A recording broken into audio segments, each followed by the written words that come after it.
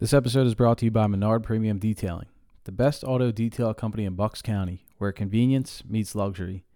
They specialize in detailing luxury vehicles, but the limits are endless. Check them out on Facebook, Instagram, YouTube, and at menardpremiumdetailing.com.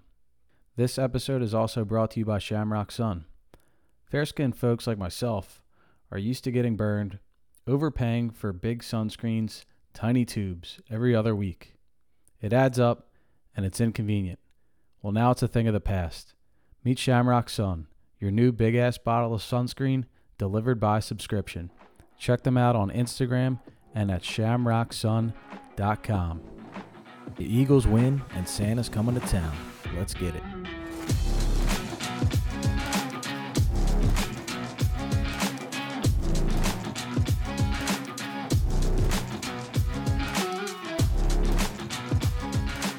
Welcome in, everybody. It's episode 25 of Thoughts from the Shade.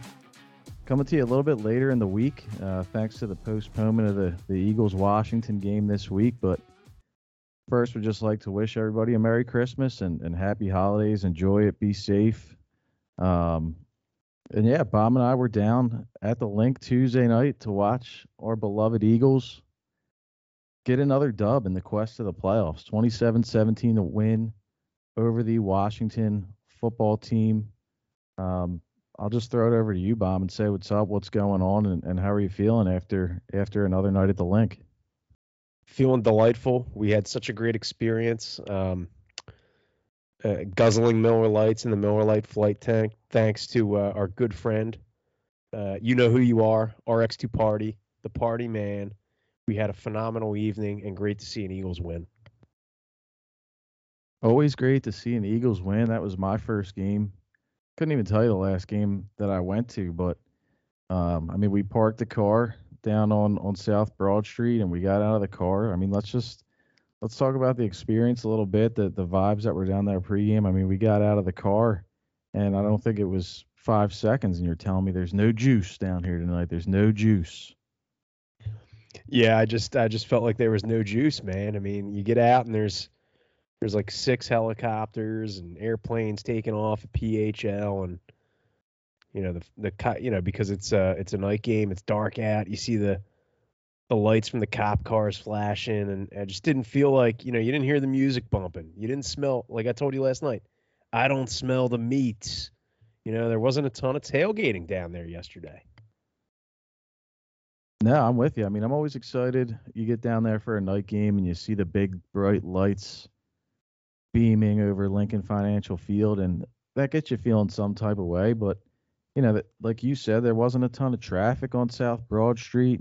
You didn't smell the meats. There wasn't any live music really pumping in the parking lots, at least where we were at. But we stumbled into Xfinity Live, and it's Tuesday night. It's a rescheduled game, and the city of Philadelphia is still going to take you for a $10 cover to come into Xfinity and suck down a cheesesteak and a couple Mick Ultras. But, yeah, we got in there and it was vibing in there a little bit.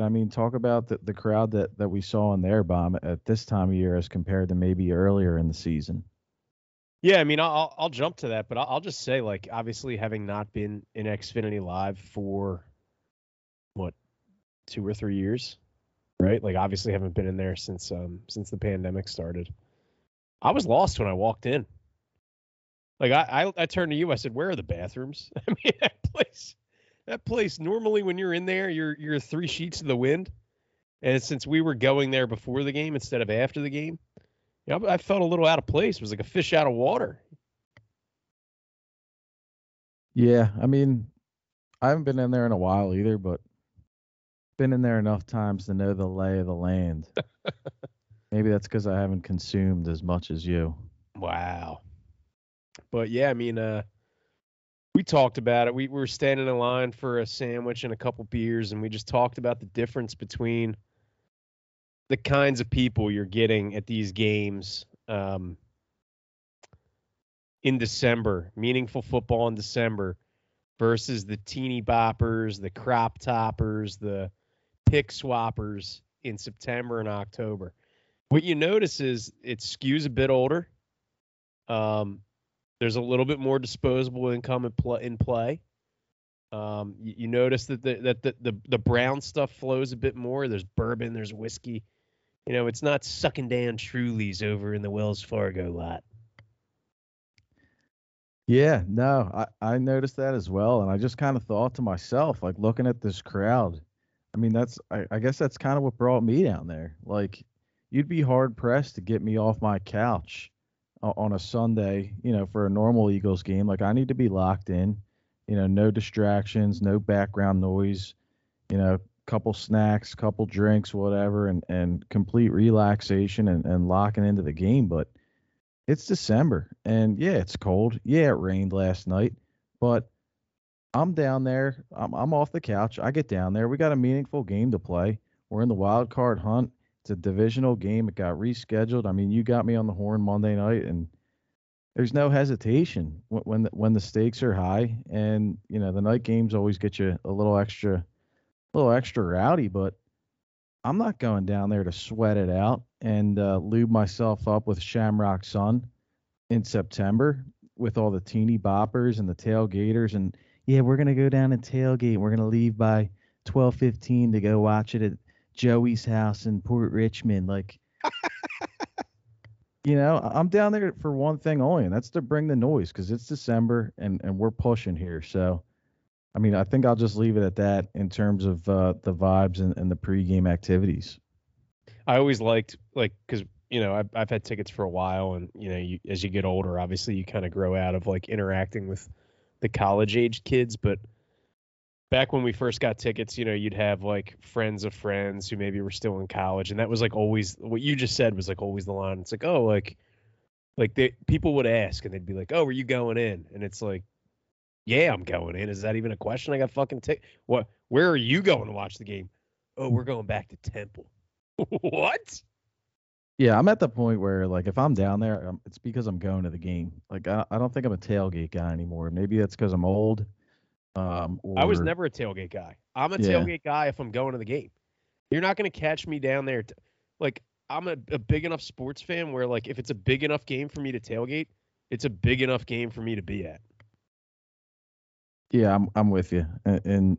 Like I said, maybe it's the age, maybe it's laziness, and I can't run it like I used to. But yeah, if you're getting down there, you got to be going in. Like, I'm past the point of catching a sunburn and being hungover by halftime and asleep on somebody's couch in their apartment. So true. But luckily with that crowd, I think was a bit weeded out yesterday because of time of year. Time of year, Tuesday night, but we saw a lot of Santas down there. I mean, I think the energy was still pretty good. I mean, not great, but pretty good for a Tuesday night with the holiday being this week, and everybody's chipper and merry. You got Santa coming to town, and we saw a number of Santas in the parking lots in the stadium. So yeah, there was still some juice. We saw one Santa in particular that I think a father had three young, good-looking daughters, and I guess they were college age, I guess, and he said, "Get a picture with Philly Santa." And little did he know, Philly Santa was the Maniac. So big shout out to the Maniac. He was down there in full attire with the beard, taking pictures, and people were calling him Philly Santa. Yeah, Philly Santa. He's floating around down there, shooting up his content, mixing it up with the people. But lo and behold, Dallas Goddard slides and takes the knee to seal the game. Right around the 2-minute warning, and we're busting our ass out of the stadium, and we got the Maniac on the horn. Philly Santa had no sleigh. He needed a ride home. Mrs. Claus wasn't answering the phone. The sleigh was down, so we had to roll back in G's Rolla. He rolled back with G and Bomb and our good buddy Juice. Yeah, but Philly Santa, a celeb sighting, and it was an honor and a privilege to have him in the back of my vehicle, heading back to the Burbs on Tuesday night. But I mean, might as well just get to the game. I mean, let's just go takeaways. I mean, fire it off, Bomb. I know you're ready to go. Just what did you see out there? What were your main takeaways, and what do you want to get into? I'm gonna go all night. I mean, I plugged my MacBook in. It's fully juiced. I'm ready to rock. I'm ready to talk. I'm ready to debate.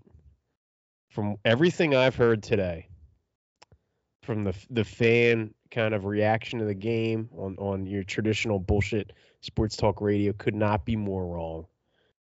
I came away walking out of that stadium. I felt like I watched a different game than everybody else. I got home. I flipped on the, ESPN and saw the stats and, because you don't have a box score when you're sitting at the game watching it. All you're doing is watching all 22 guys from where we're sitting. We see all 22. You see the entire field. You see the decision making, particularly of your own quarterback. My takeaway is, I'm ready to say it.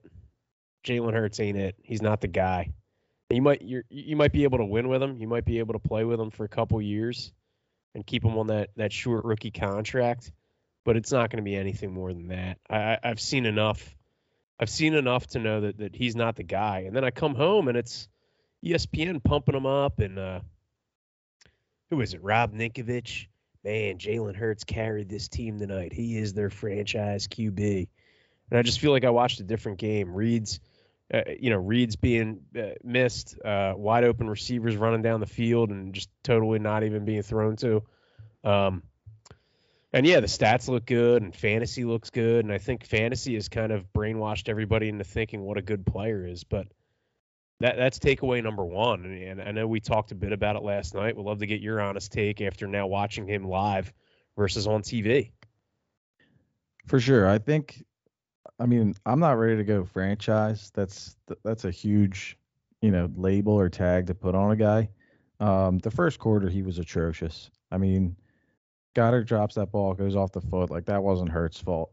But he had the fumble, later in the quarter, early in the first half. I believe it was still the first quarter. But, you can't be turning the ball over in December when you're on a drive and killing a good drive. I mean, luckily they were playing Washington, and, you can come back from that. But it was nice to be in the stadium and have that all 22 view because especially the play where Devontae Smith came back and made that awesome catch on the sidelines.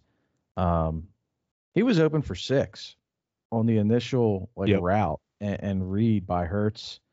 And he just didn't pull the trigger. And we've seen that throughout the season that he gets a little trigger shy, especially on, I guess a little bit riskier plays. And deep balls, but I think after the first quarter, he settled in nicely. He made a lot of nice intermediate throws.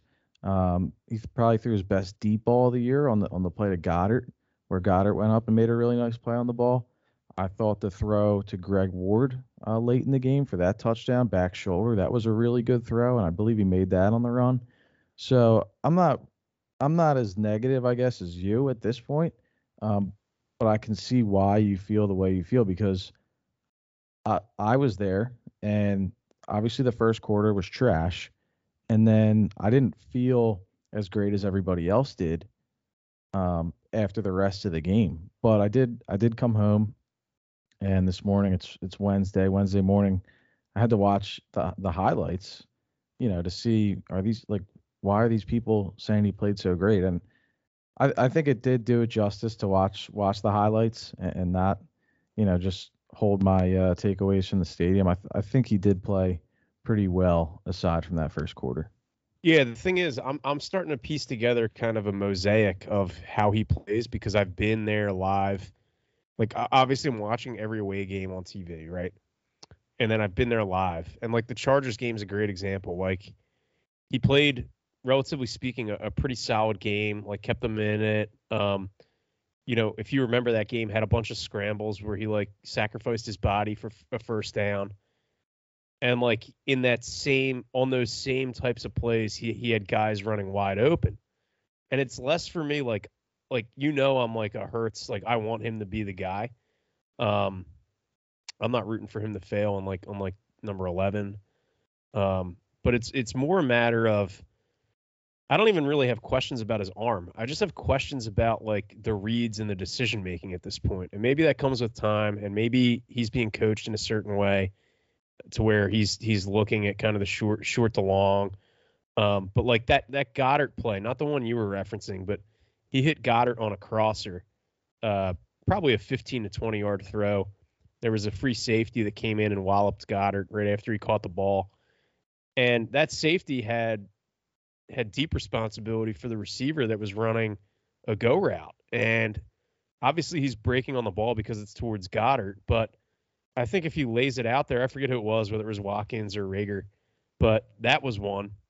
You already mentioned the Devontae Smith incredible catch that really should have been 6 had he seen him break open. There was another one where Smith was lined up in the backfield, similar to how Alabama kind of used him with Sarkisian, running kind of a swing route towards the pylon in the end zone, and he was open there too. So I just have to wonder when you have your receivers where you would assume they're the primary target, particularly when you have Smith in the backfield, like it's some sort of a gadget, some sort of a gimmick. Like, how is it you're not throwing it to him there?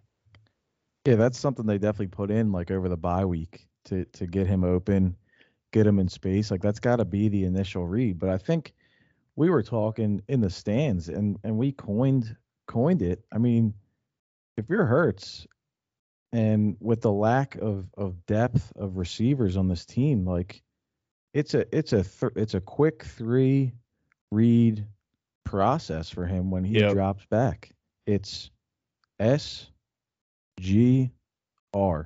Smith, Mm-hmm. Goddard, run. Like that's it. Yeah, and he's glancing at those guys. Like he's not coming back. He's not going Smith. Oh, he's covered initially. Goddard back to Smith. You know what I mean? Because I think some of these guys are kind of breaking open late, and I don't know. I mean, I don't want to hammer the guy. He looked like he responded. Obviously, we're in the stadium. I didn't see Sirianni ripping him a new ass, but when I came home and saw that, and then saw what he did after that, that gives you a lot of confidence in this guy's ability to hopefully grow and continue to evolve as a player. I'm not sold on saying this guy's the franchise guy. And the reason I say that is because we were talking, right? Like if a guy like Aaron Rodgers becomes available in the offseason, like you know what you do? You give him 5 years, $150 million. You say thank you very much, and you hope you catch lightning in the bottle like the Bucks. Beyond that, yeah, I'm willing to ride with Hurts, but a franchise guy is like a Brady or a Rodgers or a Mahomes, a guy that you like literally commit to, you build your roster around. I don't quite see that with Hurts. Like I see Hurts as a guy who you can win with. Maybe you're able to catch lightning in the bottle, but by and large, you'll be a playoff team. You'll be a team that maybe contends a bit, but you'll never be that 1 seed that gets a bye and has a chance to go to the Super Bowl. No, totally agree. Um, yeah, I mean it's naive and extreme to go franchise on this guy.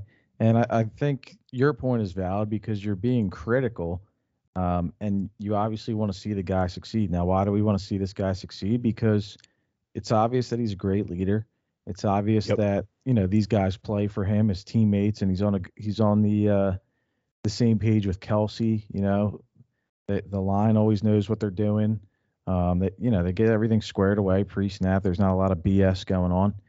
And what was I gonna say? I think just him as a leader. Yeah, and he responds well to coaching. Like you said, Sirianni ripped him a new one last night, Tuesday night, and after a slow start, and he responded and he played well the rest of the game. So those are all the things that you look for in a guy. It's just whether can he process what he's seeing down the field. Yep. Can he make all the throws? And I think he's improving every week, but it's just not to the point where you're just ready to tab him for years to come. Yeah, agreed. Sirianni, we've brought up him ripping Hurts a new one. I mean, that's a side of a coach we haven't seen in years. Like I can't remember Doug really ever, because Doug was always a player's coach, and not that Sirianni isn't, but Doug really, went out of his way to kind of not say much to the media, not really rip guys, like always supported guys. He may have said some things behind closed doors. Reed was always kind of the same way. But man, I mean, do you know how encouraging that was to see? Like, because I didn't see it in the stadium, but to come home and see Sirianni just blow a gasket after that fumble. I mean, we were all going nuts. Like you're facing a depleted roster in a must-win game at home, off the bye, and that's your start, right? Interception, not his fault. It's on Goddard. Fumble, down 10-0. And to see your head coach rip a guy, I mean, I like that. I mean, I'm week after week, I'm beginning to feel more encouraged by Sirianni. I really think he's growing into the role of head coach here before our eyes. I feel the same way, 100%. He's gotten better as the season's gone on. He's adjusted. I mean, it's tough to start the way that they did on Tuesday night after 2 weeks off. But I think the Goddard plays into that a little bit, and then Jalen Hurts just being careless on the fumble. But they were moving the ball. They had good looks early, so I think the game plan was solid from the jump. And yeah, I mean, for him to be able to rip Hurts, and then he comes out to the media after and they're asking him about it, he's just like, we're honest with each other. We have a great relationship. Like that's what you need to see between QB1 and your head coach. And I like it. Did you hear what Hurts said about it after the game? I didn't. So it was incredible. I mean, he had like a 1 minute, kind of quote about asking how he felt about being ripped mid game. And all he said was, look, I'm the son of a coach. He goes, anybody who's ever been coached by their father knows how this works. And back in the day when my dad coached me, he didn't just rip me on the sidelines. I had to live with the guy. Yeah, ripped him on the whole car ride home, every day in the house. And think about Saban too. I mean, Saban is if you're on Bama and you fuck up, like, yep, you're hearing all about it. So I think that's a great job by Sirianni to kind of know that Hurts is a guy that can take it and might need it at times, like he did on Tuesday night. Well, some guys need a pat on the ass, and some guys need a scream in the face. And not that you respond the same way to every piece of feedback, but man, if Hurts is one of these like fire you up, scream in the face type of guys, like I love that, man. Like this guy needs, like I just love the fact that Sirianni can get in his face and like bitch at him, and like he comes back and really starts to change the way he's playing. I know he's really got like all those intangibles that you look for in a guy, and we love that in Philly, like all that stuff that he's bringing. Now he's just got to continue to grow as a passer and processing defenses and decision making, and not be so shy on the trigger sometimes. Like just go out there and let it rip. So you brought up Philly, right? Just in the context of Hurts and kind of his makeup and the kind of guy that he is. We talked a few weeks ago about the fact that maybe these top draft picks, who come into Philadelphia, need to be psychoanalyzed before signing their deal or before being drafted. Maybe we're just drafting the wrong type of guy. Like maybe we just should be targeting like top talents who were coached by like their hard ass fathers, because like they've been ripped, they've been yelled at, screamed at, bitched at, and like that's pretty much what our fans do. 100%. And you talk about guys that respond to that, and then you talk about guys that need to be patted on the ass. Well, how about your boy 18? I mean, can we talk about what happened down at the stadium, like the first punt return? First punt return, first appearance for Jalen Reagor at the Link since dropping those two potentially game winner touchdowns in the Meadowlands against the Giants. And this guy trots out for a punt return in the first quarter, and man, the Philly faithful let him hear it. Now returning the punts for the Philadelphia Eagles, number 18, Jalen Reagor. Boo, boo. I mean, I'm a boo guy. I'll boo till I lose my voice. I was caught off guard by the boo. And then I reflected on it, and I was like, this is – and then I thought back to the types of people who were at games in December It's a 55-year-old guy who's drinking bourbon, who knows football, who's tired of the shit that he just watched on TV for the past 3 months. And he's coming down there to boo his heart out. It's not the teeny boppers. It's not the pick swappers. It's not the crop toppers. It's football guys coming down and booing their hearts out. And I was so pumped to see that because I thought Philly was getting a little neutered. I think the town was getting a little soft on how we treat these guys, how they treated Wentz, how they treated Baby Ben. And it's nice to see them getting on a first-round pick like Rager. I have to. I loved it. I was booing. Like that's why you get off the couch and go down on Tuesday night. Yeah, Let you make your voice heard.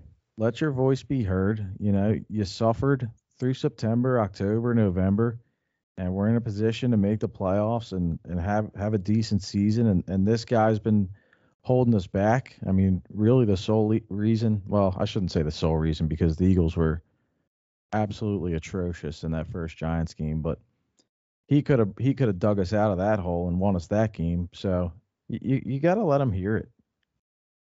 And you got to let Howie hear it. Yeah, and I heard that's Howie's today on the radio people were talking about how wrong it is to boo Rager before he touches the ball in the game because it's going to mess with his psyche.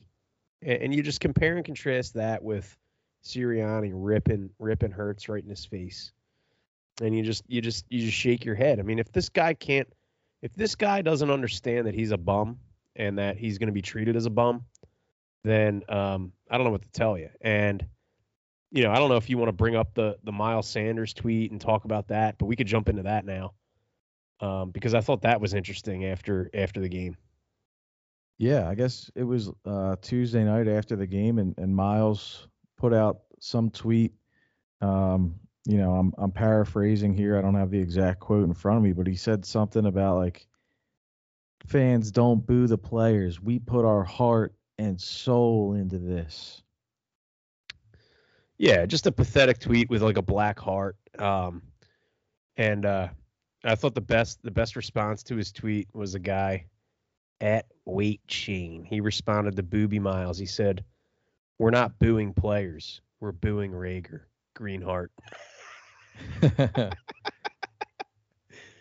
And then you get, I don't know if these people are like real people, but like, you get these other idiots who like respond. And, the one guy responded, "All of these Rager haters should Google an Eagles wide receiver named Chris Carter. How did he end up?" Like, buddy, we didn't run Chris Carter out of town. The guy had like serious issues off the field. What are you talking about? Yeah. And I mean, that's a lot for Sanders to put out too, given, I mean, he had a nice game. I mean, I think anybody that was getting the ball behind that O-line Tuesday night was going to have a nice game, but wasn't there a play where like he almost put the ball on the ground again? 2 or 3 times late in the game. In fact, I think they put Howard in at the end of the game because Sanders drops the ball like the minute the knee goes down or the elbow goes down. And like for him, I mean, buddy, like you're not, if you think you're defending your teammate, just remember, buddy, like you're not above being booed. Like you fumble the football in another big moment, you'll hear it too, pal. Yeah, and like he talks about, oh, we put our heart and soul into this. Yeah, you put your heart and soul into it, and you get your pockets filled by guys like me and Bomb that fucking watch this shit all year, every year, and we rarely, I mean, thank God for the Super Bowl because we hardly ever get rewarded for spending time and being fans of this team. Yet we're down there paying our hard-earned cash to fill your pocket, and you're telling us what we can and can't do? It's a disgrace. And then you got your boy, Big Play Slay, responding. He quote tweeted Miles Sanders and responded and said, "Please stop! Exclamation point! Exclamation point!" Mr. I am DJ Eastwood. So he's got a Twitch. The Twitch channel is Run It Back Philly. He responded to Big Play Slay and he said, "Stop crying. Middle-class people spend a lot of money to support the team. When a player like Rager shows blatant lack of effort and heart, he gets booed. Fuck out of here." And Darius Slay responds to him, "I'm sure a lot of people spend a lot of money where you work too. So we come in there and boo your ass."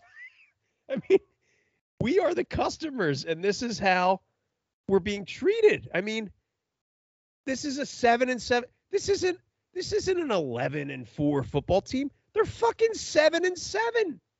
Yeah, I almost compare it to like going out to dinner and you get like a really shitty meal and really shitty service, and you don't leave a tip or you leave like a 5% tip.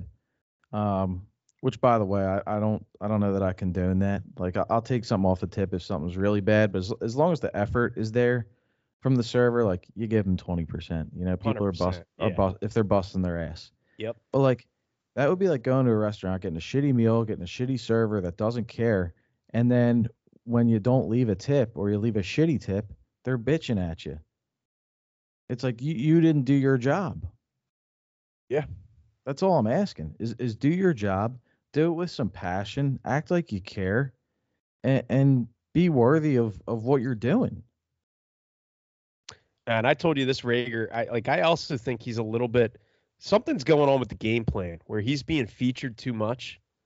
Like I don't know if he's talking to coach or if how he's talking to Sirianni. But I told you there was a tell down at the goal line where I called out the play call as they were getting set up. So they have the Sanders run down to the 5. And I noticed Rager, like it's the most hustle the guy's ever fucking shown on a football field. He's picking up one of his receivers who was downfield blocking and like basically doing a prom pose with him with his hands around his hips, moving him back into position on the line of scrimmage so Rager can stand behind him. And I'm looking at like the vigor in which he's helping up his teammate. It's like the most vigor I've ever seen from Jalen Rager on the football field. I turn to you, I go, where do you see this? This will be a fucking bubble screen to Rager. It'll get blown up. He'll fumble it, something. So, he didn't fumble it, but he catches his bubble screen with a tunnel to the end zone, and he like fucking darts to the right out. The same fucking bullshit move that he does on punt returns, where he just takes a hard. He might as well put a turn signal on his fucking right ass cheek. He just takes a fucking hard right out of bounds. That's what he does. So he catches this little bubble screen and he gets 3 yards and goes down. And I just looked at you. I said, I can't believe it. This guy's got to tell. He's got to tell. So any defensive coordinator out there, not that you need it because of how bad the fucking guy is, but you know exactly when he's going to get the ball because he gets all like hyper. He's like the Penn State offense. I mean, Yeah. there was an article that came out at some point in the year where a player on Villanova, FCS Villanova, knew that Penn State was going to run or pass, but that's besides the point. And you look at the play, I think it was the play before the Greg Ward touchdown or like earlier on that drive. I could be wrong, but there was another play where Rager caught the ball in space and he had Lane Johnson blocking for him.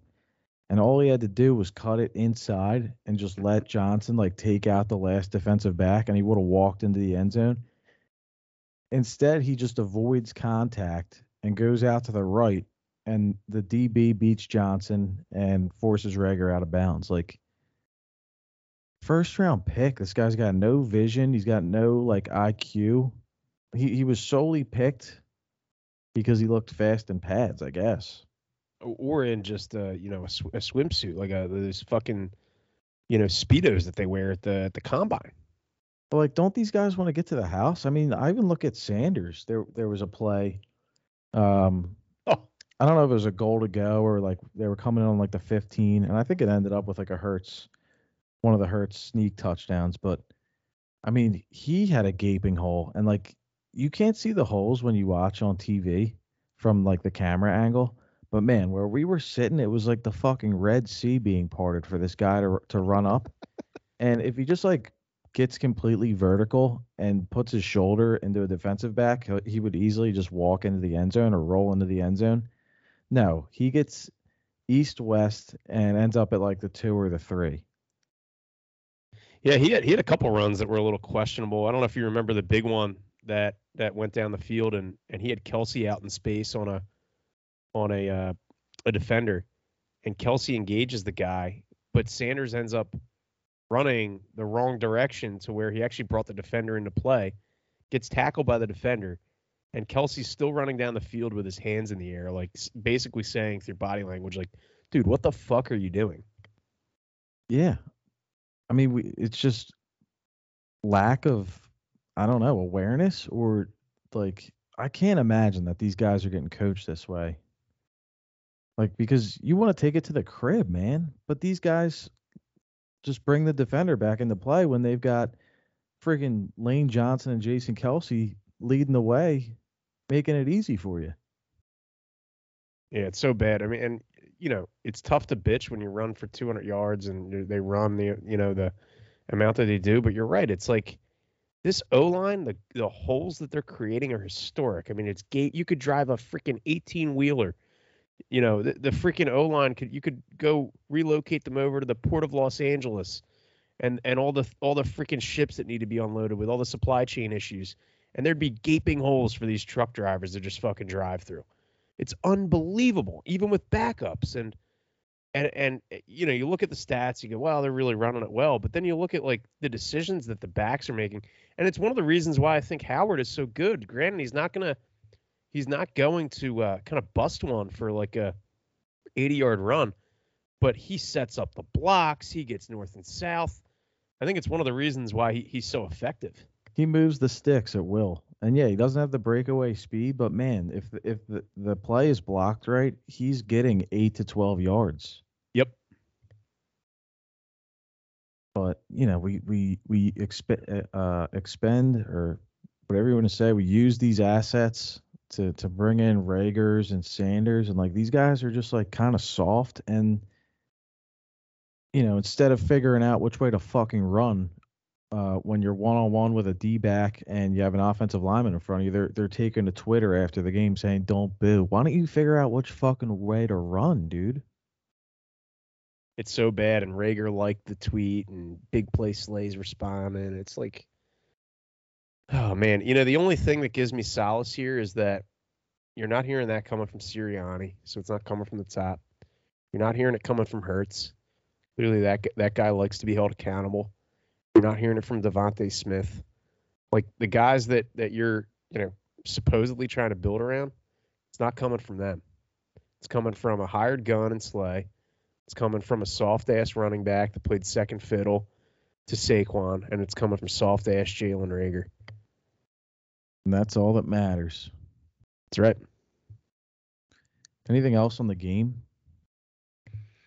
No, I mean, the only other thing I wanted to say about the game was some of the stuff that I guess Sirianni put in over the bye. We talked about featuring Smith in the backfield on some of these routes, like that little little route that he ran out to the pylon.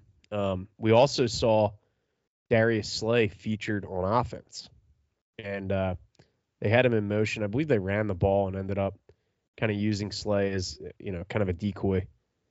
But man, if that doesn't tell you how they feel about Jalen Reagor, I don't know what will. Like, Jalen Reagor's supposed to be your speed guy, supposed to be your speed demon, supposed to be a guy that's like, supposed to take the top off of defense. And like you would think putting him in motion down near the goal line is going to strike the fear of God in these teams. If he actually is what he thinks he is and what the Eagles organization thinks he is. Nah, they're bringing in a freaking washed 31, 32-year-old DB to put in motion down near the goal line. I thought that was interesting. Like, so that wasn't really my takeaway when I saw Slay. And like, I've made it known that I'm not super high on Slay, and he got burned by McLaurin last night. He got burned on that play down to the one. It was like a play action rollout, and the tight end got behind him. But I thought it was kind of neat that they brought him in. Like, you only really see that in college where they bring in like defensive guys, especially like at the skill position. Like you get the big man touchdown and whatnot in the NFL from time to time at the goal line, but just in terms of like team chemistry and Sirianni kind of yucking it up with the guys, like he's showing that he's holding like Hurts accountable, and then with that, like he's showing like, all right, if you want to be on the field, like this is what you got to do, and like he gave it a chance. I mean, it wasn't any like big play or touchdown or anything, but I just think that like that kind of bodes well for like the vibe and like the camaraderie of the team, like that they're having internal competition and like throw them on the field. I don't know. I just think it's interesting. I don't disagree. In fact, I wholeheartedly agree. But the fact that you need to feature a guy like that down near the goal line, Like the fact that you're not shutting that down to be like, Darius, you're not going to play offense. We have, Devontae Smith. We have Burner 2. We have Burner 3. Like, we need you healthy and guarding Terry McLaurin.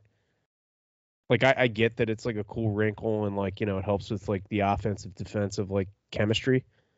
But like it's such an indictment of like the skill players they have. Yeah, well, all we got is SGR, man. That's it. Smith, Goddard, run. That's it. And speaking of Goddard, I mean, you got on me for getting on him after the I guess it was the Giants game and the end of the Saints game. I know he had a drop in there too, and then he went off against the Jets. But that first series, the guy gifts Washington 7 points, and I'm up in the stands yelling, "Fucking Goddard!" And you're just cracking up. I lost it. And he had another drop on like a really nice setup tight end screen. He had the blockers out in front, hit him right in the hands. He dropped it. I believe it was third down, and it killed another drive. So I'm not here killing Goddard. He had a huge game. He gets open. He blocks. He's a good tight end. But when it hits you right in the fucking hands, you got to catch it, man. And like, I don't need people standing up for his ass when he's dropping these balls and killing these drives. That's so true. I mean, recently, I'll say that, like, I don't remember him having a drop issue in past years. And maybe some of that is just because Ertz was the featured tight end who like literally dropped nearly nothing. Like Ertz was so sure-handed. But I don't really recall like Goddard dropping the ball. And then, yeah, he's had a couple drops in recent weeks. Had the big game against the Jets, and we kind of poked a little fun at your Goddard take. And just to be down there with you, like at the game, off the bye, sitting there and like literally the first third down play is like this drop by Goddard, and you're going berserk, like it's fucking Goddard, I can't believe it. And like we thought, like we're going berserk because it was like a 3 and out and a punt. And next thing you know, the officials are congregating at the Washington sideline, and people are talking, "Oh, it was picked off." You fucking blew a gasket. But it's always fucking Goddard. Dude, well, we were sitting there, and that's the tough part about being at the game. Like, it's nice to have the all 22 view if you're up a little higher. So, there's pros and cons to being at the game and being at home. But after that play, like, the Washington players, like, there was a pack of like 10 or 15 players standing on that sideline, like right where the play had happened, and they're like jumping around and dancing. And I'm like, what the fuck is going on in this stadium right now? Like, I just thought I was waiting for the punt team to come out, kick it down, move on, and these guys are out there dancing. And then lo and behold, like, people around us are like, yeah, that got picked off. I was like, you gotta be kidding me. Yeah, that was so funny. But I mean, you can say that Goddard is good, but he needs to catch those balls. I think that's all I'm trying to say. And on a team where you're 7-7 and you're scratching and clawing to move the ball on a lot of these drives, like, earn that fucking new contract, dude. Catch the goddamn ball. That's all I'm trying to say. No, and that can't happen. I mean, you're off the bye. You got to get up early on a team that is totally decimated by, guys out with positive tests, and you need to go out and score early and put your foot right on their throat. Really grab the team by the balls and just end the night. What do the Eagles do? Nah, they get down 10-0 and have to scrap and claw, and everybody feels great about it, which I get it. A win's a win. Words of Andy Reid, be happy, man. It's a win. But, that start from the team, largely from Goddard, right? Because that's what set everything in motion. You can't have that if you're gonna be a winning football team. It's hard to win games in this league, man. Darn right it is. Yeah. But no, I mean, there's not much to say about the defense. I mean, we know it's not great. But you just look at like the last few weeks. I mean, they held the Giants to 13, but there was times when Daniel Jones, RIP to his season, but he was, picking them apart a little bit. And then you had Zach Wilson lead the Jets to 3 straight touchdown drives to open the game against the Jets. And then there was times last night when you got Gilbert standing back there and picking them apart and hitting deep shots, and guys are running wide open on bootlegs. Like the defense is not good, and I mean, I want to see them get into the playoffs and everything, but I mean, my God, could you imagine this defense up in Lambeau Field in January with Rodgers standing back there? Yeah, you just got to hope and pray that that Green Bay gets the one. I would not want to see that. That would be like a 40-10 game. But you just never know. Not that you want to play like Brady and some of these other QBs, but one of the reasons why you just have to get in and make the playoffs is because a lot of the teams ahead of them are really getting bit by the injury bug, like badly. And you just never know. Maybe you could get to a divisional round or, God forbid an NFC championship game, and you get there and maybe like these young guys start believing and, play the games of their lives. I don't know, but yeah, I mean, I agree. That defense against Rodgers at Lambeau Field it would look like the fucking cheese heads that the fans have on their head. Fucking Swiss cheese, just easy breezy. Rodgers just stepping back and flicking the ball down the field. It would be so ugly. I hate to say it, but it would be. But I mean, I'll leave it at that for me with the game. You got anything else? Now, I want to start. I've been on this bandwagon for a few weeks now. We need to start the Aaron Rodgers to Philly movement. I know. I've been hearing all about it.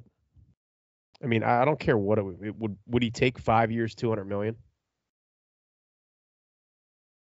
Couldn't tell you, but it's worth a shot. And I mean, I'll just say this. I mean, we talked about it, and you look at the NFL, and I mean, you're even talking about right now with the Eagles, like teams having some tough injury luck. You look at the Bucks; they got wiped out the other night, but everybody talks about this build, and this is a rebuilding year, and you got to build this way and build that way. Like, you just need a fucking elite quarterback, and then you build around that, and you can do it in a year or two. I mean, you look at obviously what the Bucks did with Brady, like, and then you look at teams like the Rams, like, and they've given up so many draft picks to build, and they've acquired all these guys, and they haven't won shit. They're not even winning their division. So like, I like, can you really think of a program or like an organization in the NFL that you know was at the bottom of the barrel and so-called built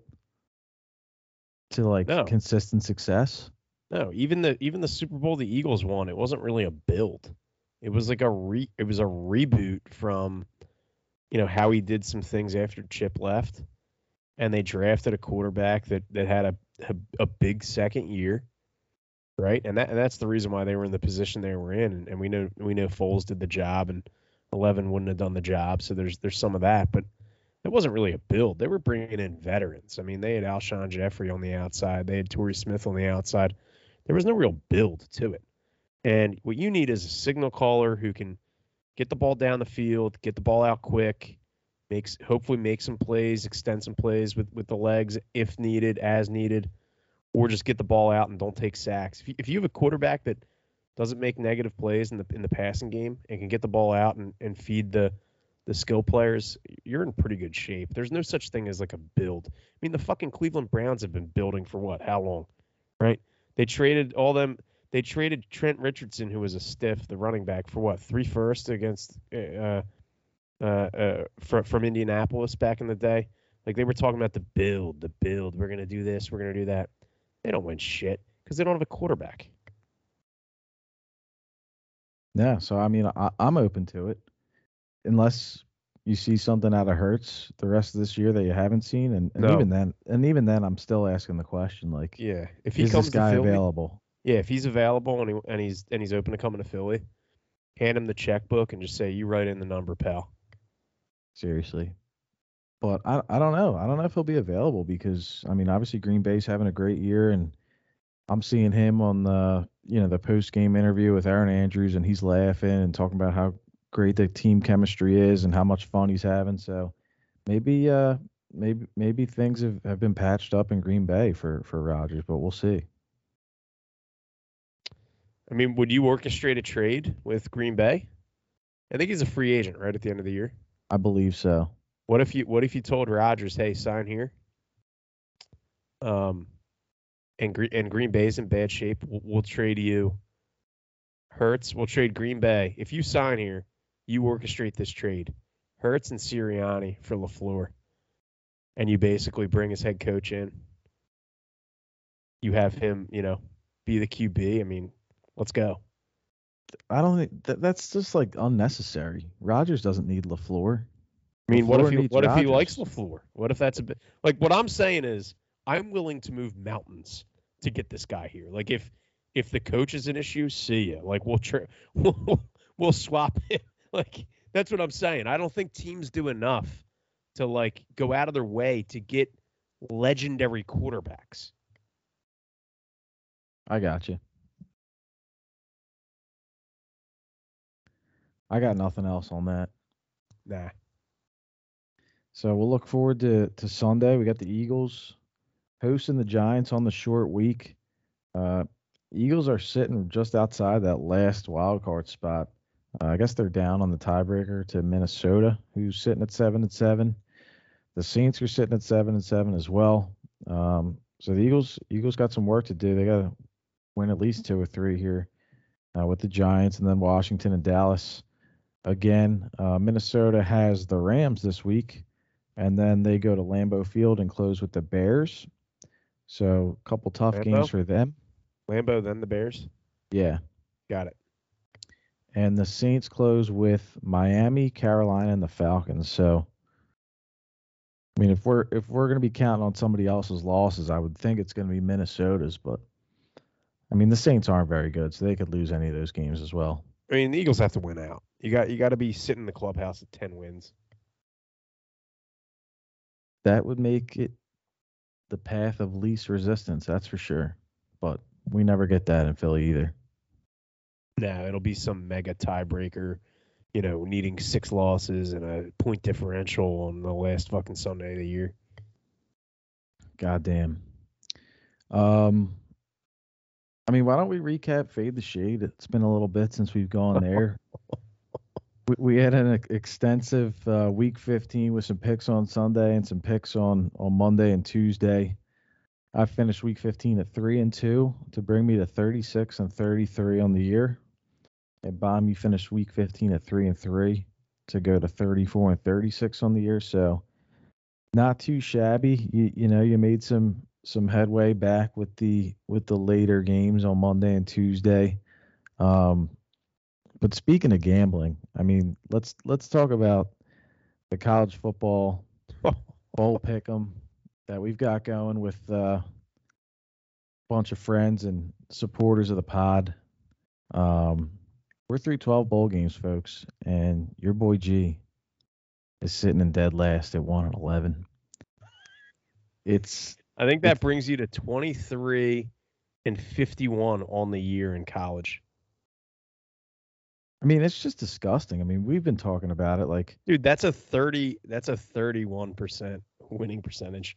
I can't even fade myself right now. That's fucking historic. Like, if you hear these guys on TV or like these guys on social media and say they're winning, like, what's like outrageous? Like 57% of the bets. Yeah, you're losing 69% of the bets. I mean, you could monetize your ineptitude. We might have to start the pitch on that. But no, I mean, 3-12 bowl games. I'm at 1-11, all the way at the bottom. Bomb is at 4-8. He's got his work cut out for him. I believe our first place, we got 3 guys up at the top at 9-3. Is that correct? 2 guys at the top, 9-3. 2 at the top at 9-3. 4. Yeah, so I would say we're probably about maybe a quarter or a third of the way through the bowl games, and there's a little extra juice on the semifinal games and the national championship. So if you're a little bit closer than I am to the top, you still got hope. I don't think I do, but we're looking forward here Tuesday night to the Armed Forces Bowl to get back on track. We got Missouri versus Army, and Wednesday night we got 2 games. We got the Frisco Football Classic, North Texas. North Texas versus Miami of Ohio, and the Gasparilla Bowl between UCF, Central Florida, and the Florida Gators. So 3 games here. You know, as we head into Christmas Eve, Christmas Day, and then New Year's week will really hit the heart of some of these big games. Yeah, can't wait. I mean, best time of year. Best time of year. We got the bowls. I mean, New Year's Eve is going to be lit this year, dude, with those semis. Woo-hoo-hoo. Is it going to be lit, or are you just going to be like planted somewhere glued to the TV? That's my definition of lit. Okay. My definition of lit is like not getting popped for $200 to come down to Philadelphia and drink at an open bar with food that you're not going to eat and a champagne toast sandwiched in like sardines in some fucking shithole bar. Like, that's not my idea of lit. My idea of lit is you got the buffalo chicken dip warm and ready. You got the CL smoothies in the cooler. You got the TV on. You're ready to fucking go. You're sitting on the couch. There's big football games on. You got the bets in. You're ready to fucking rock. Cincinnati wins outright. We're going to the chip. Like, that's fucking lit. That's what it's all about, man. I agree. We'll look forward to it, but I think we'll come back and recap the Giants game, and then we'll give a little semifinal preview next week, right? 100%. Yeah, have to. Anything else to get to tonight, Bomb? No, the only thing I want to mention is, did you see the behind the scenes? So the NHL's on pause, right? Yep. Did you see the behind the scene video of Joel Farabee doing his shootout move? I did. Wow, here we go. I wasn't prepared for this tonight, but I'm glad you brought it up. Well, what are your thoughts? Well, I wanted to get your thoughts because I know that you can't stand the shootout, and the Flyers stink in the shootout. Hang on. It's not that I can't stand the shootout. It's that I can't stand that our hometown team can't fucking perform in the shootout. Yeah, it's brutal. It's so brutal. Yeah, NHL's on pause. I don't know what's going on. Flyers lost, I think, I want to say 2 shootouts kind of recently here before the pause. One to Montreal, who's the worst team in the league. And maybe they didn't lose another one. I think it was just the one to Montreal. But again, worst team in the league. You would think that we have more skill guys and a better goalie. No. Granted, Montreal's without Carey Price.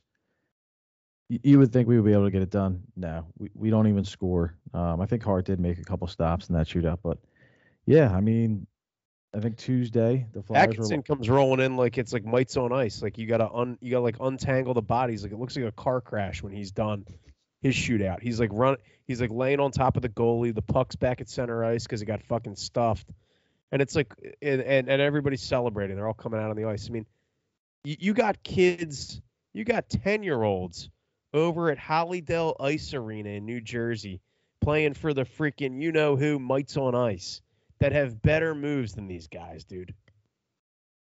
Yeah, I was just getting to back to the clip as we saw Farabee doing a little shootout routine ahead of the later postponed game that was supposed to happen Tuesday night between the Flyers and the Caps. Some pretty silky moves from Farabee, and they've put him in the shootout a little bit in the past, and I think with some success.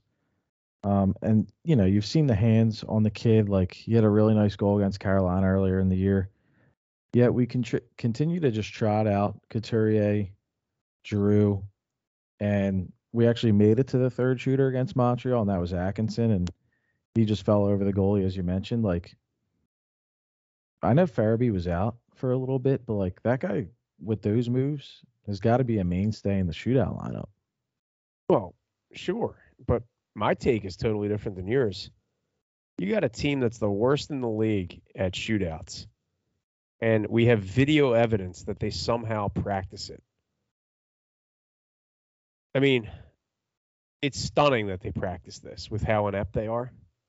But if you're the Philadelphia Flyers organization, how are you allowing video of your practice to get on the internet and show the exact move that your shooter's going to use. I mean, this team needs everything stacked in their favor for something to go in their direction in a shootout. And you got the very move that this guy's been practicing on the fucking internet. What are we doing here? Nah, it's unacceptable.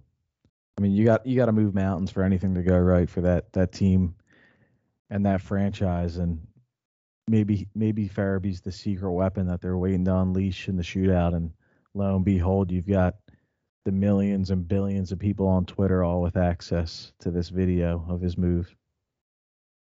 It's to the point now where I'd be willing to try. I'm going to throw out a guy on the roster that you wouldn't even think of to be a shootout guy.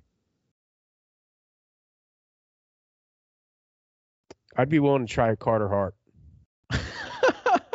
And just say, you know what? Are you allowed to use the same shooter 3 times or no? No, that's only in the Olympics. I'd say if it gets to the third shot, right? It means that if it gets to the third shot and the Flyers haven't scored, it means that Hart stopped 2, right? So you got to reward the young fella? So then I go, you know what? You're the only guy keeping us in this. Why don't you try to stuff one home? And I wouldn't even have him take the pads off. Just fucking skate down the ice with the pads and the big stick. Use the goalie stick? Try to stuff one in. No regular stick? Use the big goalie stick? Big goalie stick, yeah. That would be a sight to see. I mean, is it any less effective than what they're doing now? Absolutely not. So bad. So I don't have the schedule in front of me. I don't know what the implications of this pause are. But we'll. I don't even know if I should say we'll look forward to Flyers hockey when they're back on the ice, but it will happen. They will play more games in the future.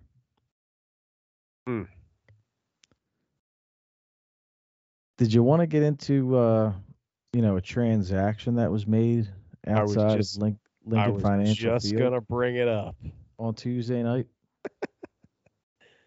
I was just gonna bring it up. I'm here to admit or present that I'm now a proud owner of a T-shirt being sold outside Lincoln Financial Field by a friendly fellow. I had to bargain with him a little bit, but I'm now a proud owner of a Ben Simmons dickhead T-shirt. It was an early Christmas present to myself.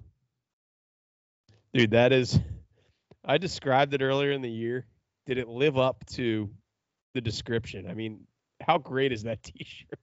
Oh, it's amazing. I mean, as soon as I saw it, I was like, oh, I have to get it.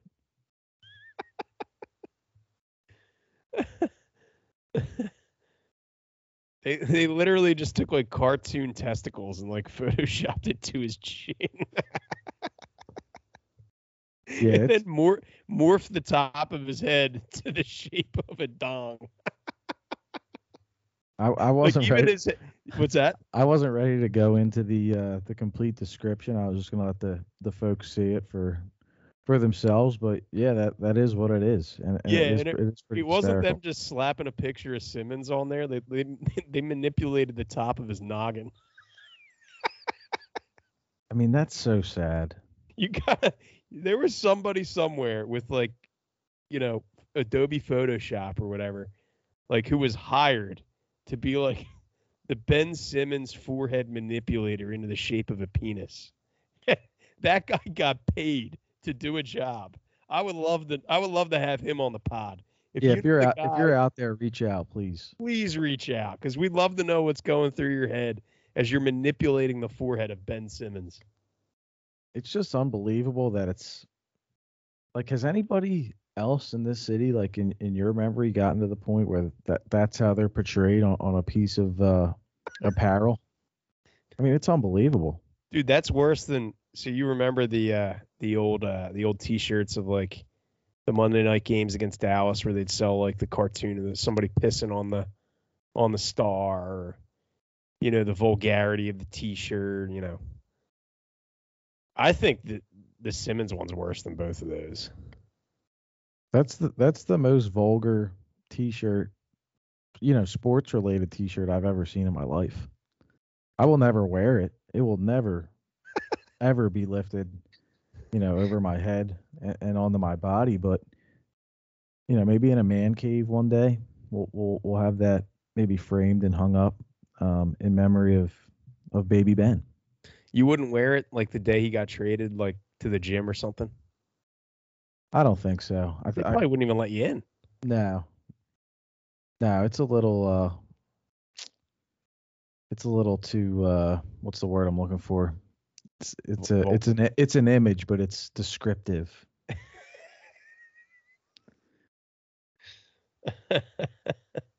But thanks for capturing that moment, Bomb. I think a lot of people got a chuckle out of that.